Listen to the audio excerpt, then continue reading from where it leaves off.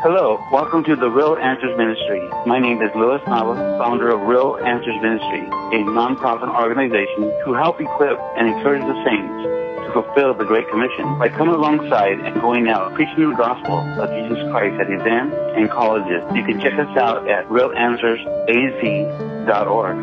Just look out and see the buildings of people sing to their God. Why do we fail to leave these gatherings to take His gospel to the world? Revive us, Lord, to see the making while harvest fields are rest and light. Revive us, Lord, the world is waiting. Equip thy church to spread the light. Hello, welcome back as we continue through the book of Acts. Last time we started the book of Acts seeing Luke as the author. Luke, who also wrote the book of Luke, was writing to someone whom he highly respected, Theophilus, giving an accurate account of the life of Christ through the book of Luke. And now in Acts, seeing the birth of the church and Jesus working and reigning through his church. One thing I did want to mention last time is even though Luke wrote the book of Acts and the book of Luke, Luke was just a vessel that God used to give us his word. This is God's word, and God is the author of Scripture. So let's turn to chapter 2 in the book of Acts. And it says in verse 1, when the day of Pentecost had fully come, they were all with one accord in one place. So we see the day of Pentecost had fully come. So this day that we're seeing now in the book of Acts in chapter 2 is Pentecost coming to fulfillment of we're going to see what fulfillment is. It's really the birth of the church. And so it says they were all with one accord in one place. So you see them together, all in like-minded, in unity. And suddenly there came a sound from heaven as of a rushing mighty wind. And again, it's as a rushing mighty wind. How can we understand it in earthly terms? And that's why we give descriptions like mighty wind. So it wasn't a mighty wind, it was as a rushing mighty wind. And it filled the whole house where they were sitting.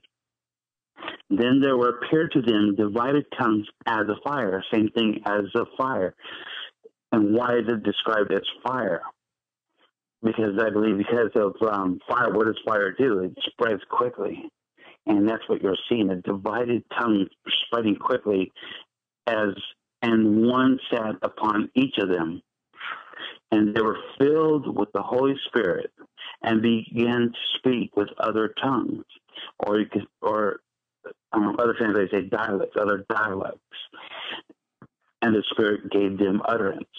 And I don't really need to explain what all that means. The book of Acts, as we keep on reading, is going to explain what tongues are and what it means by what they were experiencing. So this is keep on reading. Verse 5, and there were dwelling in Jerusalem Jews, devout men. So that you're looking at religious people, religious men from every nation under heaven. And so you see them coming from all over the place. And it's also going to describe where they came from. And when this sound occurred, the multitude came together and were confused because everyone heard them speak in their own dialect. So again, when you hear tongues, what are we, or languages or dialects? What was the miracle or what they were experiencing is that they heard them speak in their own language. Then they were all amazed and marveled, saying to one another, look, are not all these who speak Galilean? How is it that we hear each in our own language in which they were born? So how many different languages were they listening? They were speaking in as Galileans in their own language, but what was coming out and what the people were hearing their languages. What languages were they hearing of that which they were born, which are Parthians and Medes and Elamites, those who are dwelling in Mesopotamia, Judea, and Cappadocia, Pontus and Asia, Persia and Pamphylia, Egypt, and parts of Libya, adjoining Cyrene. Yet visitors from Rome, both Jews and proselytes, who were the proselytes, converted Jews. The Cretans and Arabs. So you had all these different people from all different languages, and they were hearing their language. What were they hearing? It says we hear them speaking in our own language the wonderful works of God. So what was the miracle? The miracle was, you got to imagine, all these people from all these different nations. Why were they doing it in Jerusalem? If they wanted to hear of God, what did they had to go to? They had to go to Israel, to Jerusalem, and because that's where God's word, which was written in Hebrew and in Greek. And so for them to hear the wonderful works of God, they had to go to Jerusalem or Israel. That's why we were there, and they had to have people interpret it in their own language. But now, all of a sudden, with the Holy Spirit and them speaking in tongues, they were hearing it in their language without it being interpreted. They were just hearing it, and they were amazed. In fact, they were confused, as it says. So, I mean, it was obviously a miracle of God. So now, the question is always asked, well, are tongues for today? And I would say yes and no. Because what we hear today is, we hear a lot of gibberish, and which I don't really truly believe that is tongues. I mean, I believe it's abuse. I mean, so many things that we hear today in modern Christianity is abuse of Scripture, the twisting of Scripture. And again, it's a lot of gibberish. We don't hear other people's languages or people hearing in different languages. And I believe that happens because people want to feel spiritual. They want to believe that they're that they're born again. They have the assurance of salvation, and so we lean on, like speaking in tongues, or like back then it was they were believers because they kept the Sabbath, and you still hear that today. But I would say yes, because what did God do? He gave us different gifts, right? And one of the gifts is the gift of tongues. Well, could you imagine today we have God's word? We don't need to go to Jerusalem, to Israel. We have God's word interpreted in how many different languages? In the whole Bible, I think it's over 700 languages. In the New Testament, it's over 1,500 different languages. So God's word is still being interpreted in so many different languages. And when it's interpreted from Greek to Hebrew and in so many different languages, what are they hearing? They're hearing in their own dialect or their own language the wonderful works of God. Still today, because of people interpreting the Bible in their language. Again, they don't need to go to the Middle East. So, it's amazing that God, that's hard work to learn a language and get it interpreted. It's only of God that it's possible. So yes, I do believe that it's still today, but it's even in written form. So in verse 12, it says, so they're all amazed and perplexed, saying to one another, whatever could this mean? Others mocking said, they are full of new wine. So they didn't really know what was going on, a lot of people, right? But then in verse 14, what do we see? But Peter, standing up with the 11, raising his voice. So we want to look at the evidence of the Holy Spirit as speaking in tongues, many today. But what is the real evidence of someone filled with the Holy Spirit? Well, we see in Peter, what was it? This is the same Peter who had denied the Lord 3 times.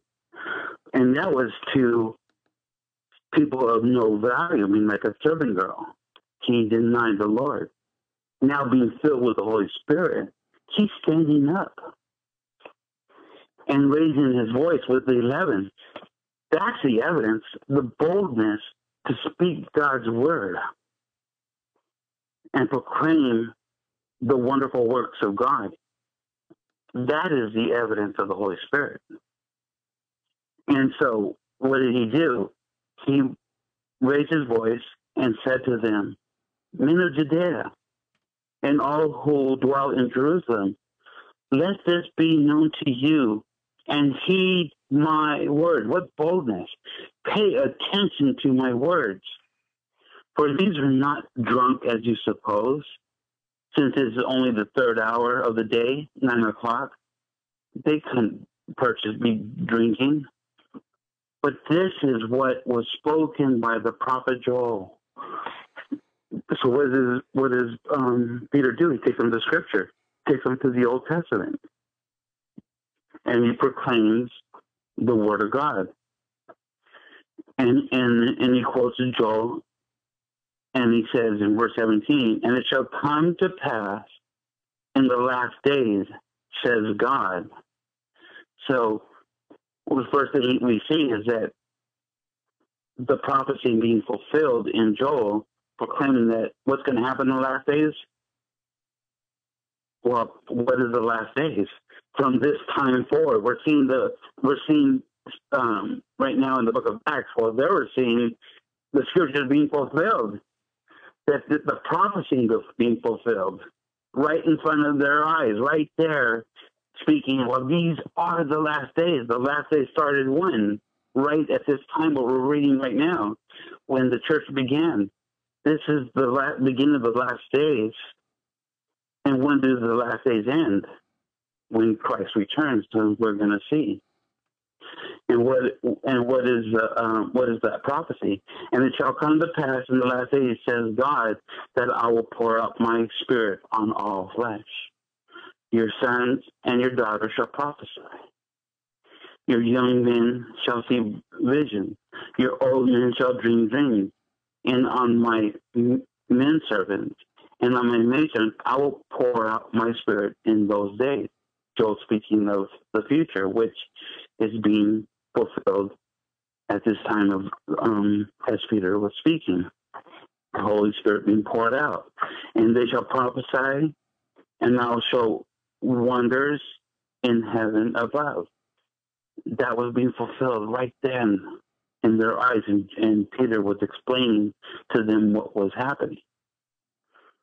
But also, not all of it was fulfilled. At the end of the last days, what else is going to happen? And the signs in the earth beneath, blood and fire and the vapor of smoke. The sun shall be turned into darkness and the moon into blood before the coming of the great and awesome day of the Lord. That portion of Joel has not been fulfilled. And then verse 21, it says, and it shall come to pass that whoever calls on the name of the Lord shall be saved. Now, with this verse to give that Peter is proclaiming to, about easy believism, that all you got to do is just call on the Lord, ask Christ into your hearts, and you're going to be saved. No, what was he saying back then when he's preaching? it was, who were the children of God? It was thought of Jews, of the people of Israel. But what is seen happening right then and there? He's saying that whoever calls on the name of the Lord, Jews or Gentiles, it's not about what is it's the birth of the church being right of both Jews and Gentiles, whoever. It's not about just Jews. It's about Jews or Gentiles. That's the mystery of the church. And that's what he's saying, that whoever calls on the name of the Lord shall be saved. And so, again, and we're going to see that the church is going to go out throughout the nations, throughout the Gentile world, and the church is going to be spreading. So verse 22, men of Israel, hear these words. Again, Peter, expounding on what he just read. Jesus of Nazareth, a man attested by God to you, by miracles, wonders, and signs, which God did through him in your midst. And you yourself also know, they can't deny it. What's attested?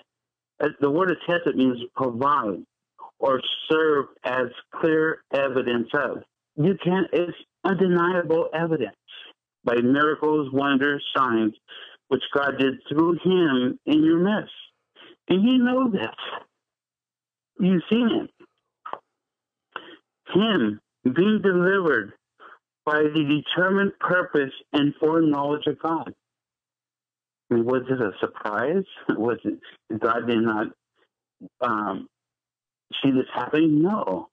It was a determined purpose of God. God is sovereign. It was God's plan for it. It's God's foreknowledge.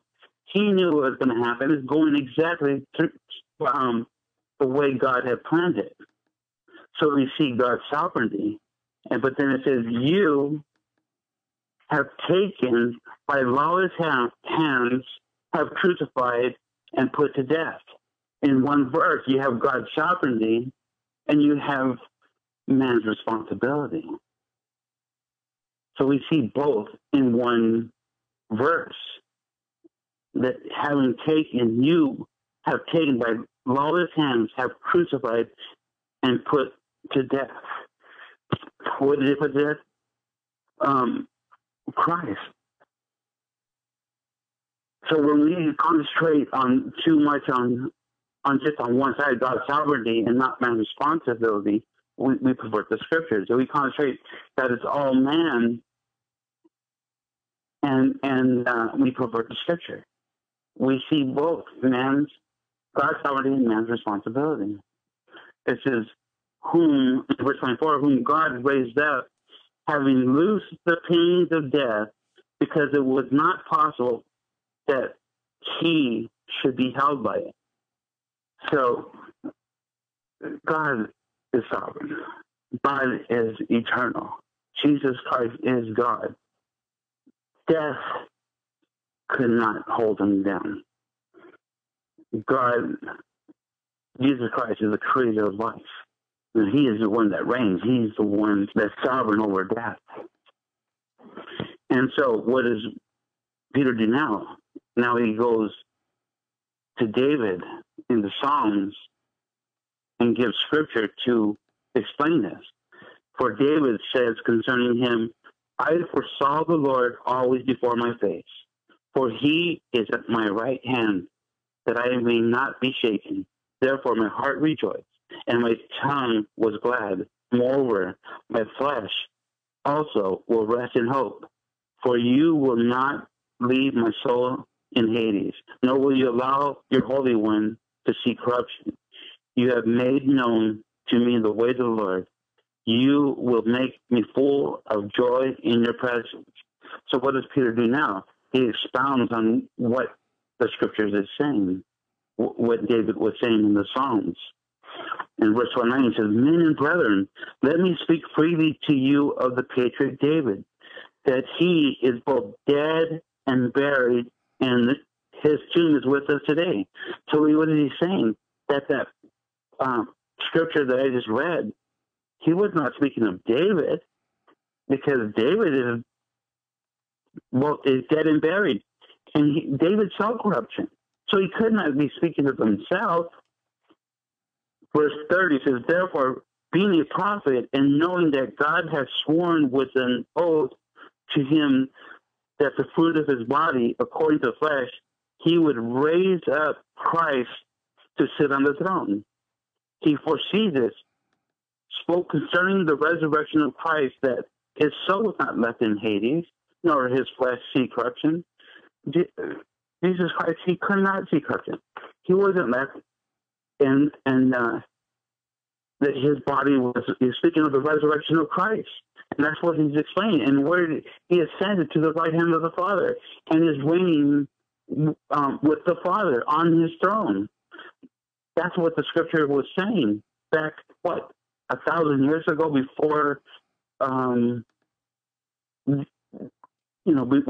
Peter speaking, 1,000 years before the resurrection.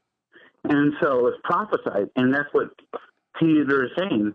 This is what was spoken about in front of all the people. In verse 32, this Jesus God has raised up, of which we are all witnesses. We saw it.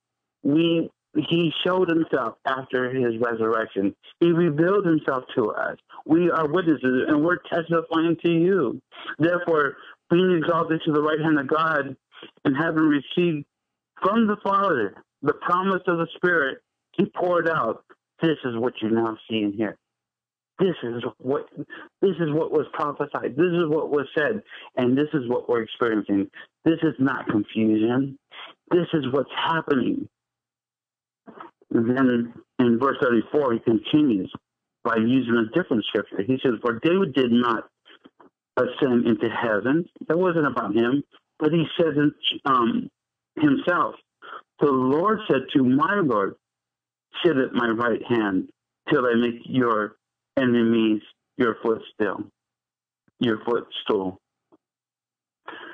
And he says in verse 36, therefore, let all the house of Israel know, and surely that God made this Jesus, whom you crucified, both Lord and Christ.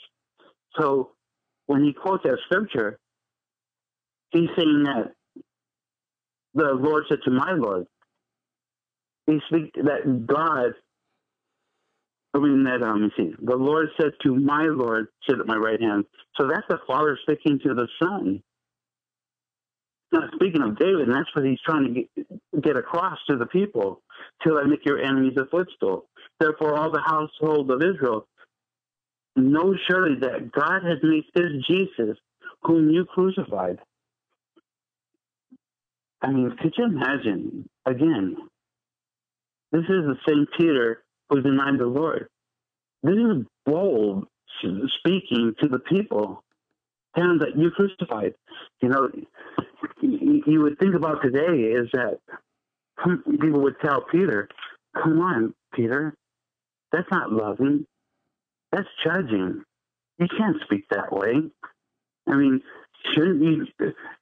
Peter should have do some humanitarian work and give to the poor and let them see the love that he has.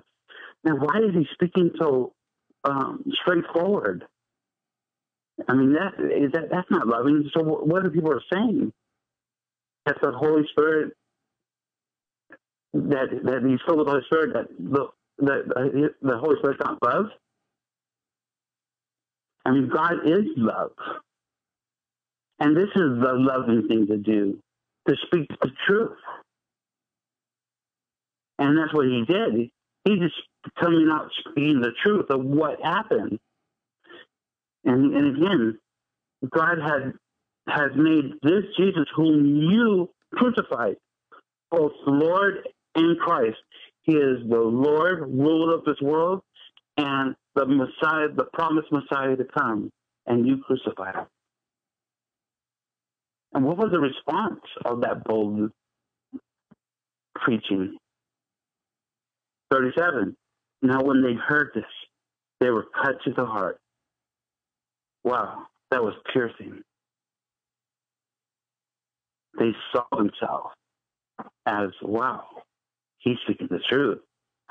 Ah, could you imagine that? The Holy Spirit convicting their hearts, where they were cut to the heart, and said to Peter and the rest of the apostles, men and brethren, what shall we do?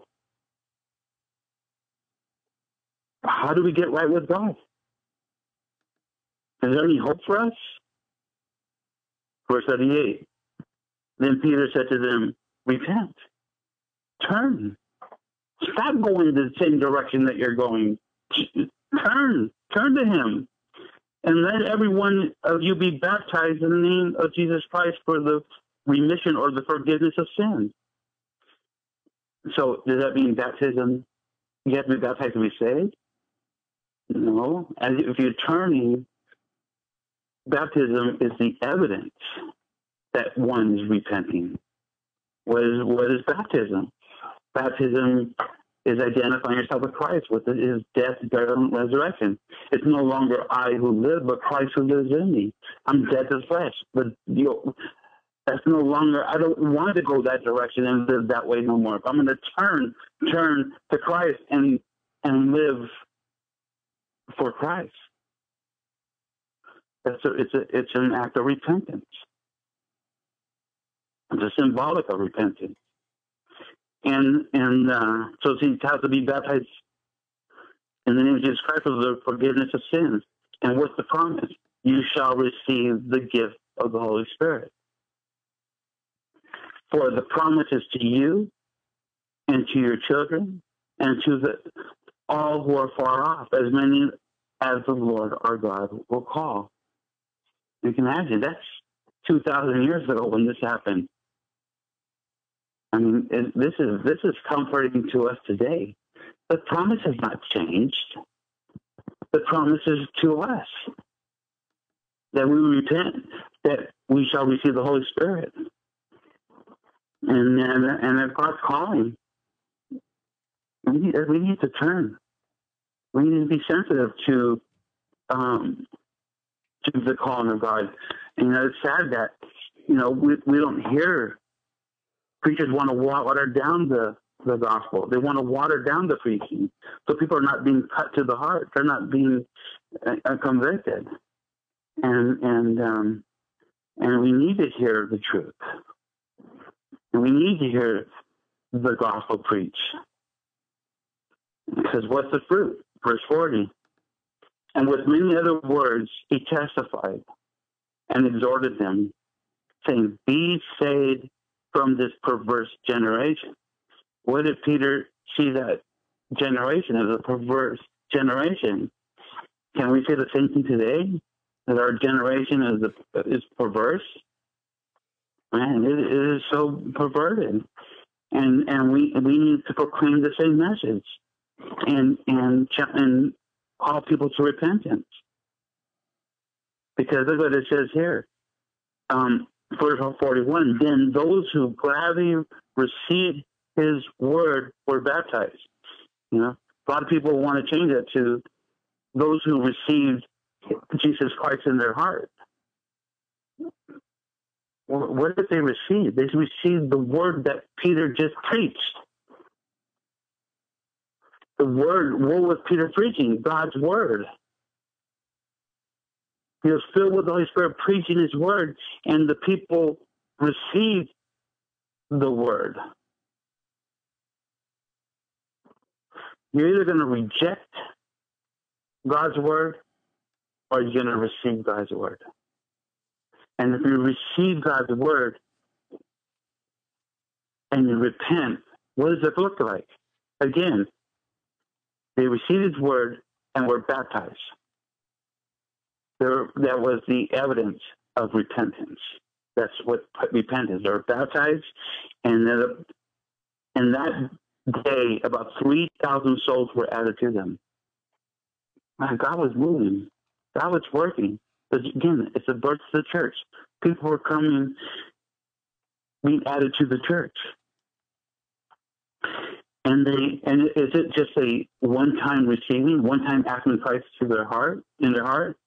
No, it says they continued steadfastly in the apostles' doctrine. They had a hunger and thirst for God's word. They had a hunger and thirst for truth.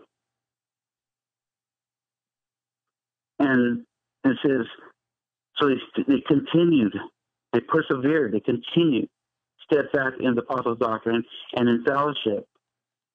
They wanted to be around other believers. That's the fruit. And in the breaking of bread. And in prayers. If you're saved and in God's Spirit's in you, you're going to want to be around other believers. You're going to want to have that communion and breaking bread with one another and being in prayer with one another in unity.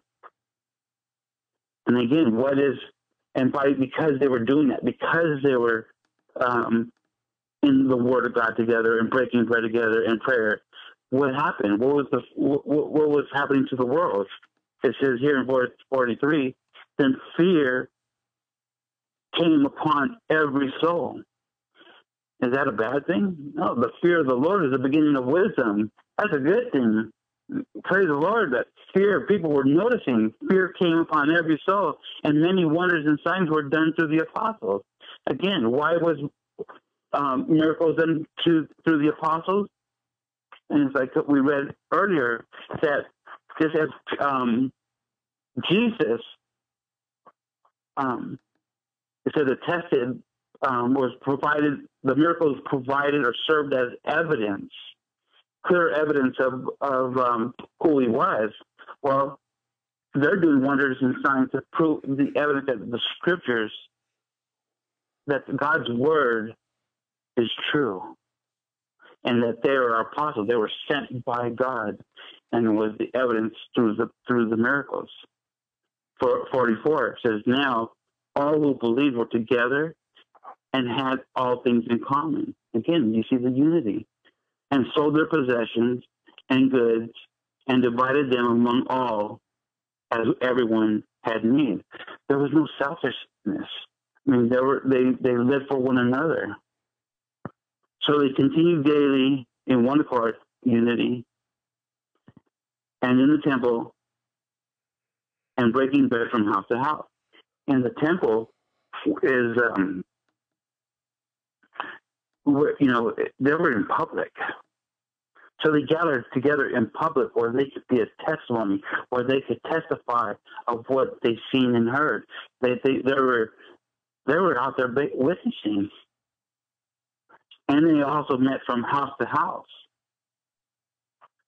And they ate their food with the gladness and simplicity of heart, praising God and having favor with all the people. And that Holy Spirit was moving. And, again, God is love. This is loving. And you can see the fruit of it. And then because of that, it says, and the Lord added to the church daily to those who are being saved. See, what we're called to do is to be a chaplain, a light. We're there to proclaim the gospel, to preach the gospel, to disciple. We can't convert anybody. Only God can do the conversion. He's the only one to convert. And it's God who adds to the church daily. We just need to be faithful in what God has called us to do. It's not our job to try to convince anybody to the kingdom of God. We just give people the truth, proclaim the gospel, for it is. I'm not ashamed of the gospel, for it is the power of God unto salvation. It's the foolishness of the message preached that saves some. And we just give the message. We just preach the gospel, give the message. It's God who saves. And we need to just trust God on that. Amen. God bless you guys. Until next time.